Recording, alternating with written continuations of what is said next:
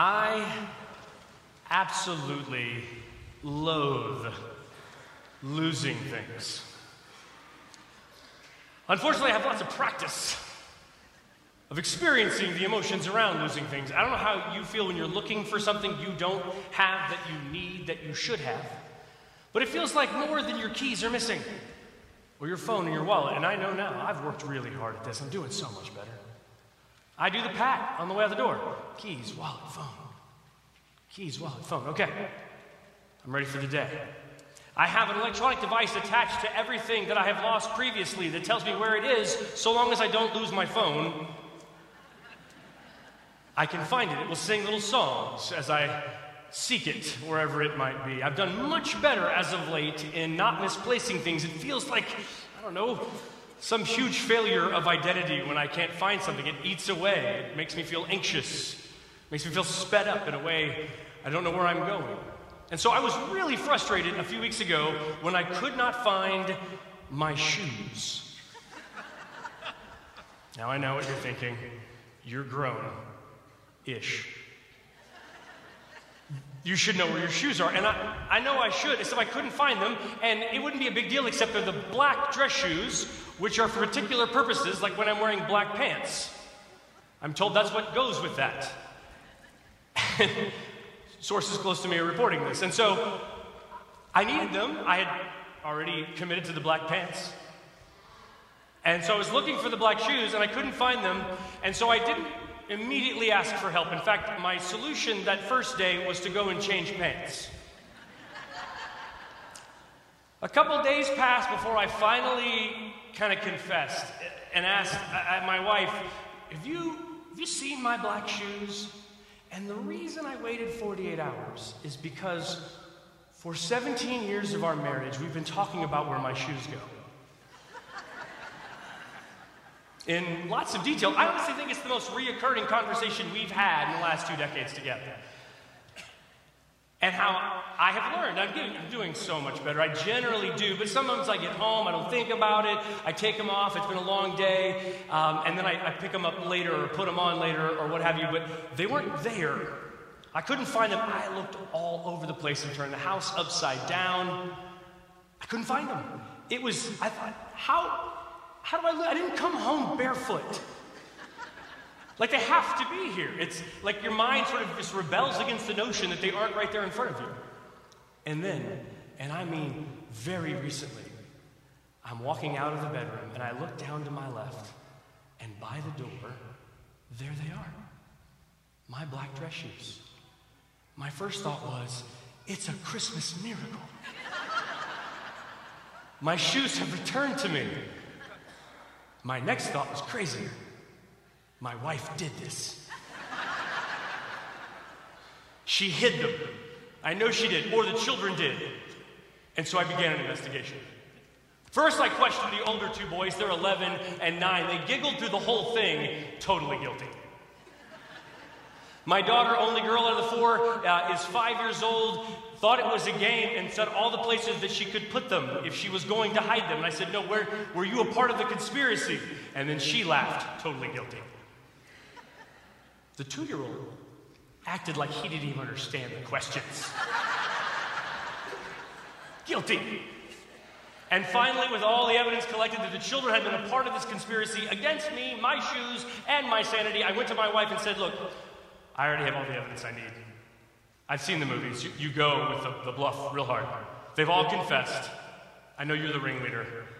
You hid my shoes and then put them right there. They couldn't possibly have been there all of this time. And she smiled and hugged me. And then I knew she hadn't hidden them at all. No. What had happened was I sat in a chair that's next to the door, and the dirty clothes hamper was right there, and it had gotten slid over next to it and covered them up. And then a few weeks went by, it got full, it got moved out for laundry to get done, and there they were. They were there the whole time. It was my fault.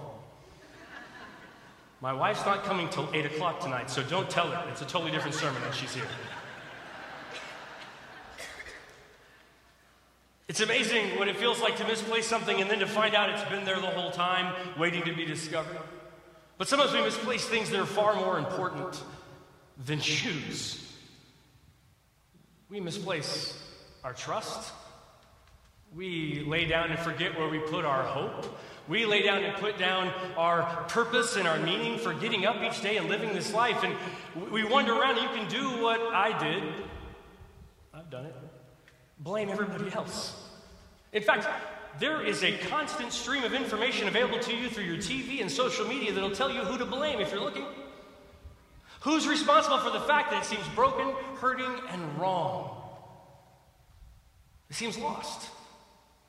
Where do we turn? Where do we look? When we are finally ready to confess we can't find the thing that we need?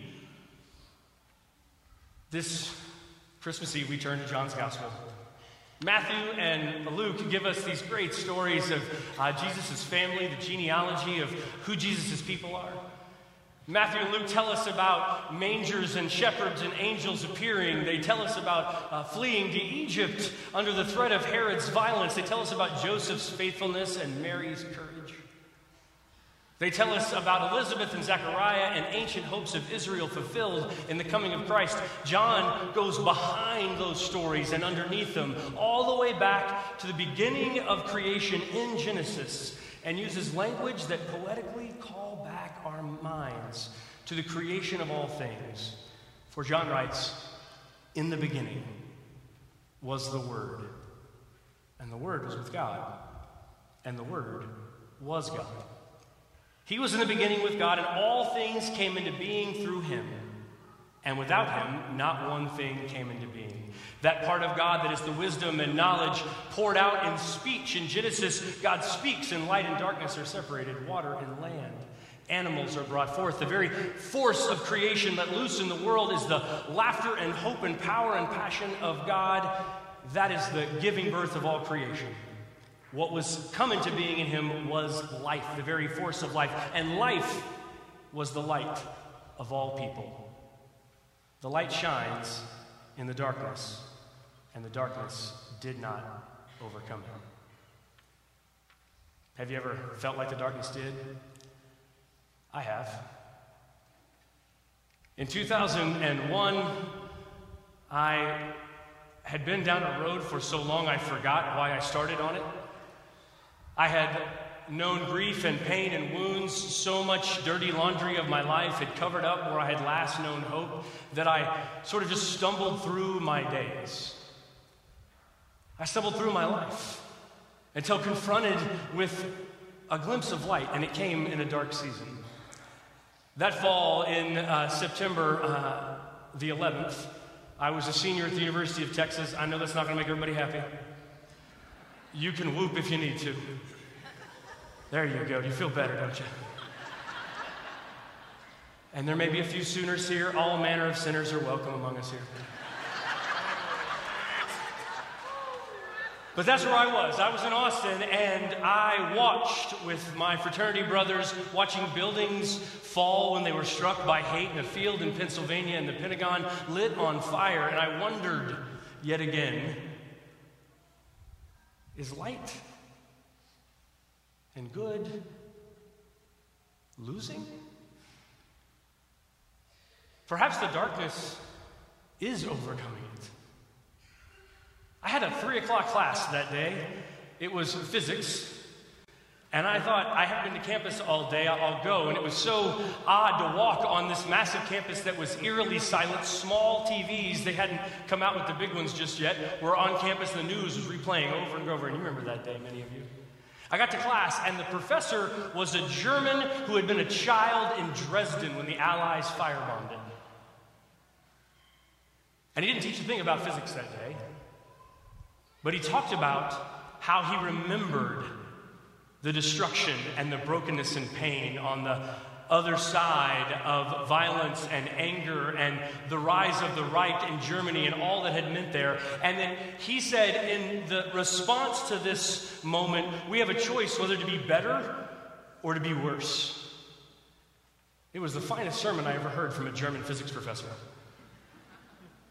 And he said, I pray we respond with light instead of darkness. And I remembered I used to feel that way. I used to feel that way, and I went home because it was the last place that I'd seen it, and there it was yet again, right where I'd left it, right where I'd last used it, as my mother used to say. There it was, a light that the darkness could not overcome. There was a man sent from God whose name was John. I love verse 6 because in the middle of this cosmic telling of the purposes of Jesus, John tells us about this guy named John, sent by God to be a witness to the truth. I love that because I'm just a guy named Ben. You're just a girl named Jennifer, or a girl named Shelly, or a guy named Ramon, or Raphael, or Chris, or Matt, or Sarah. We're just people, not the source of this power, but we get to be a part of this story, and so is John, sent from God to be a witness, to testify to the light, so that all might believe through him. The purposes are for everyone to hear. He himself was not the light, but he came to testify the light, the true light, which enlightens everyone, was coming into the world. He was in the world, and the world came into being through him. Yet the world didn't know him, walked right by hope, right there. He came to what was his own. His people didn't accept him, but to all who received him and believed in his name, he gave the power to become children of God. For all of us who have known what it felt like not to belong, this is good news. For all of us who have known the force of others' blame, the weight of darkness that seems unrelenting, and wounds so deep we think they can't be healed, the power to be called children of God is the gift of Christmas. Who were born not of blood, not because of who your parents were or who you're descended from, or the will of flesh or the will of man, but instead of God. And the Word became flesh and lived among us. We've seen his glory, the glory of a Father's only Son, full of grace and of truth. Here is the reading, the Word of God for the people of God. Eugene Peterson translates that last verse that the Word became human and moved into the neighborhood.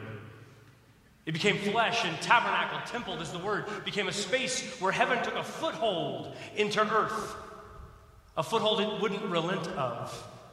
That Christmas is not just a story of what things happened in the past and cherished memories and traditions. It's about God's purposeful rebellion against the way things seem. We may have lost that. Maybe we've laid it aside. Maybe you can't remember the last time that hope consumed your day, or joy lit up your heart, or purpose guided your step, but it's right here. It's right where you last used it. And those shoes that I'm not wearing tonight, I took and I put in a safe. And I locked it up. Because my family can't be trusted. And I need my black shoes. No, of course not. Shoes, when found, are to be laced up and pulled on so that we can go. Christmas, I know, with all of the buildup and all of the work, all of the preparation, can feel like a finish line.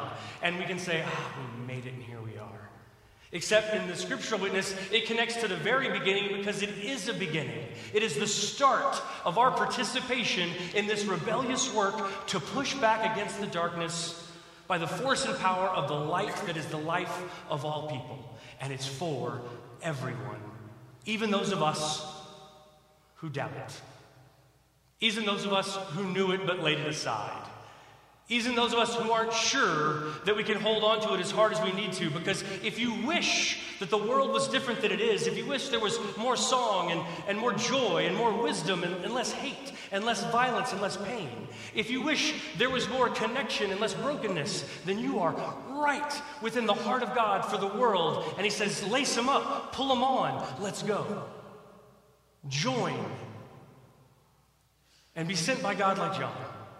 To be a witness, you don't have to generate the light. You just have to catch a glimpse and say, there it is. And be willing to give your time, your talent, your effort alongside of others who have glimpsed the light. To push back against the darkness that threatens the hearts and hopes of the smallest among us and those who are seasoned veterans of life. For I now believe that I was wrong. that I allowed the dirty laundry of the wounds of my life to cover up the thing I had looked for and thought I lost. I now believe in a light that the darkness cannot overcome. I now believe in a truth that no lie can undo. I now believe in life that death can't even defeat. I now believe that Jesus who came conquers and will come again and invites us between this day and that to go to work in the great Christmas rebellion of his love for the world. It is the light and life of all. So let us light candles tonight and sing Silent Night. I hope you eat great food. I hope you hang out with relatives you kind of like. I hope that folks come home from far off. I hope that you have blessings and you remember the stories of long ago. I hope that even though there is grief looking at a chair in which love used to sit, you remember with joy their presence before this season. I pray you remember the last place you used hope. You might go back to that spot. Maybe it's here. Maybe it's underneath candle lights or twinkling Christmas decorations. I hope all those things happen for you tonight and tomorrow. But let us also pull on this hope, lace up this truth, and chase after this light. Because there are people in this world to feed. There are the vulnerable to shelter. There are the unloved to tell them they're wrong, that God loves them, and we're here to make sure they never forget it. There is a culture and a society waiting for those who have light to say, here, there's more than enough. We've got this to share. I pray not only does the past of Christmas, but the power of Christmas enters your home and your heart and our story, that we might follow this Jesus that no valley of death could hold, no cross could fully claim, and no grave could end. That we might become part of the rebellion of hope against the darkness. That we may become witnesses of light and life against death itself. Until all those things that threaten to break our hearts, that threaten to steal our hopes and crush our joy, fade to dust and are no more. That's what I now believe.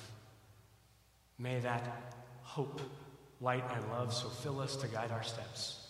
Fuel the passion of our days, and may we join the radical invasion of heaven into flesh itself and move into the neighborhood. That God's witnesses multiply and blessings multiply alongside. Burdens are eased. The stories are told. Songs are sung. Wisdom is shared. Truth declared. In candlelight, in carols, and in a community of people who see the wounded and the weary and say, not on our watch. Not while we have this much light. Not when we have this work to do. We're going to lace them up. We're going to pull it on. And we're going to go. Let's pray. Lord, we're thankful that what we're looking for is not lost to you and can be found in this place.